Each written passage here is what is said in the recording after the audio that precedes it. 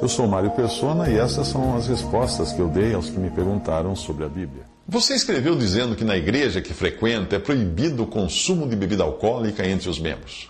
O argumento usado ali é o de que os crentes em Cristo são hoje um sacerdócio santo e, portanto, devem viver como viviam Arão e os sacerdotes do Antigo Testamento, que não bebiam vinho.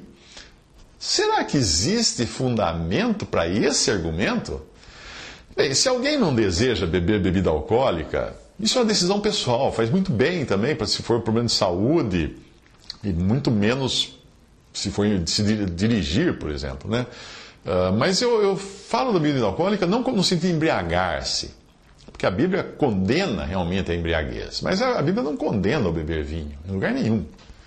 Considerando que nós somos ensinados por Jesus até mesmo celebrar a ceia do Senhor com vinho, seria um exagero ir buscar na lei do Antigo Testamento um argumento para se abster totalmente do álcool. E maior exagero ainda querer se basear nas restrições que eram dadas a Arão e os sacerdotes no judaísmo, para determinar o modo como um cristão deve viver hoje. Quando você perde de vista a razão da lei e dos preceitos do Antigo Testamento, que para nós hoje cristãos são símbolos, figuras e sombras, você acaba criando regras que não cabem ao cristão. O ensino dos apóstolos é muito claro. O que foi escrito no Antigo Testamento teve a sua função literal na época e tem sua função hoje para o cristão, porém na forma de princípios, figuras, sombras, exemplos, etc. Ora, o apóstolo escreve, tudo isso lhe sobreveio como figuras e estão escritas para aviso nosso, para quem já são chegados os fins dos séculos. 1 Coríntios 10, 11. De sorte que era bem necessário que as figuras das coisas que estão no céu assim se purificassem, mas as próprias coisas celestiais com sacrifícios melhores do que estes. Hebreus 9, 23. Portanto, ninguém vos julgue pelo comer ou pelo beber, ou por causa dos dias de festa, ou da lua nova, ou dos sábados, que são sombras das coisas futuras. Colossenses 2, 16 a 17.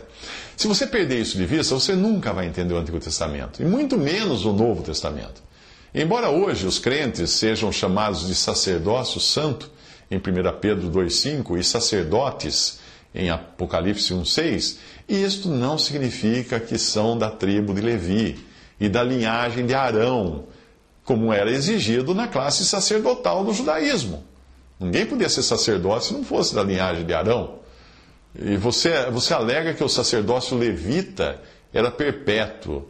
E realmente era, porque o Senhor irá restaurar o sacerdócio levita no reino milenial da terra. Mas a igreja não tem nada a ver com Israel, e nem com a terra. A cidadania da igreja é celestial. Repare que até o nosso Salvador e sumo sacerdote não veio da tribo de Levi, mas veio de Judá. Além disso, a carta aos Hebreus até mesmo exorta a não nos ocuparmos com as coisas com que se ocupavam os sacerdotes levitas, quando diz ali, não vos deixeis levar em redor por doutrinas várias e estranhas, porque bom é que o coração se fortifique com graça, e não com alimentos que de nada aproveitaram os que a eles se entregaram. Temos um altar de que não tem direito de comer os que servem ao tabernáculo. Tabernáculo, que ele está falando, dos judeus. Hebreus 13, de 9 a 10. É realmente triste, muito triste, que alguns cristãos finjam ser israelitas e alguns até adotam levita antes do nome. Será que não perceberam que Deus rejeitou toda aquela ordem de coisas do judaísmo e até permitiu a destruição do templo, exortando os judeus cristãos do primeiro século a saírem do arraial, em Hebreus 13, 13. Será que não perceberam? Mas se você deseja seguir mesmo os mandamentos dados a Arão para o sacerdócio, que era perpétuo porque Deus irá restaurá-lo para Israel no milênio, e não para a igreja nos céus, então, você quer seguir? Boa sorte! Mas é bom saber que terá de seguir também algumas outras obrigações, além de precisar ser da descendência de Arão, o que eu talvez acredito que você não seja. Veja aqui a lista de coisas que um sacerdote não podia ser ou fazer.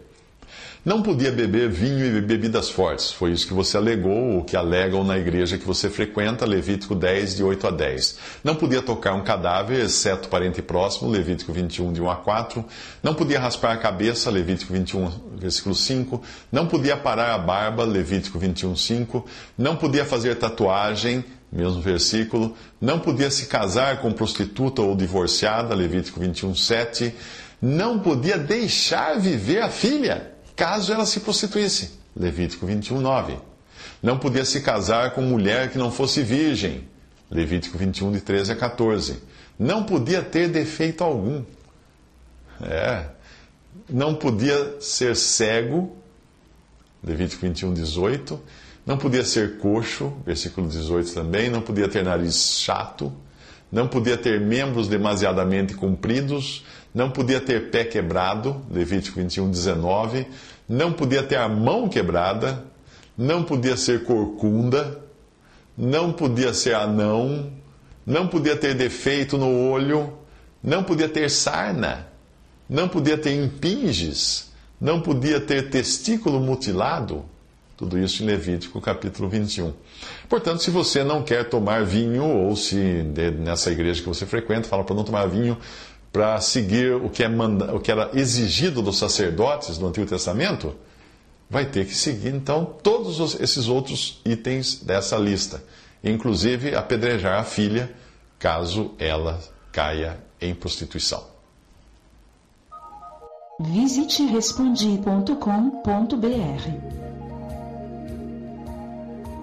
Visite 3minutos.net.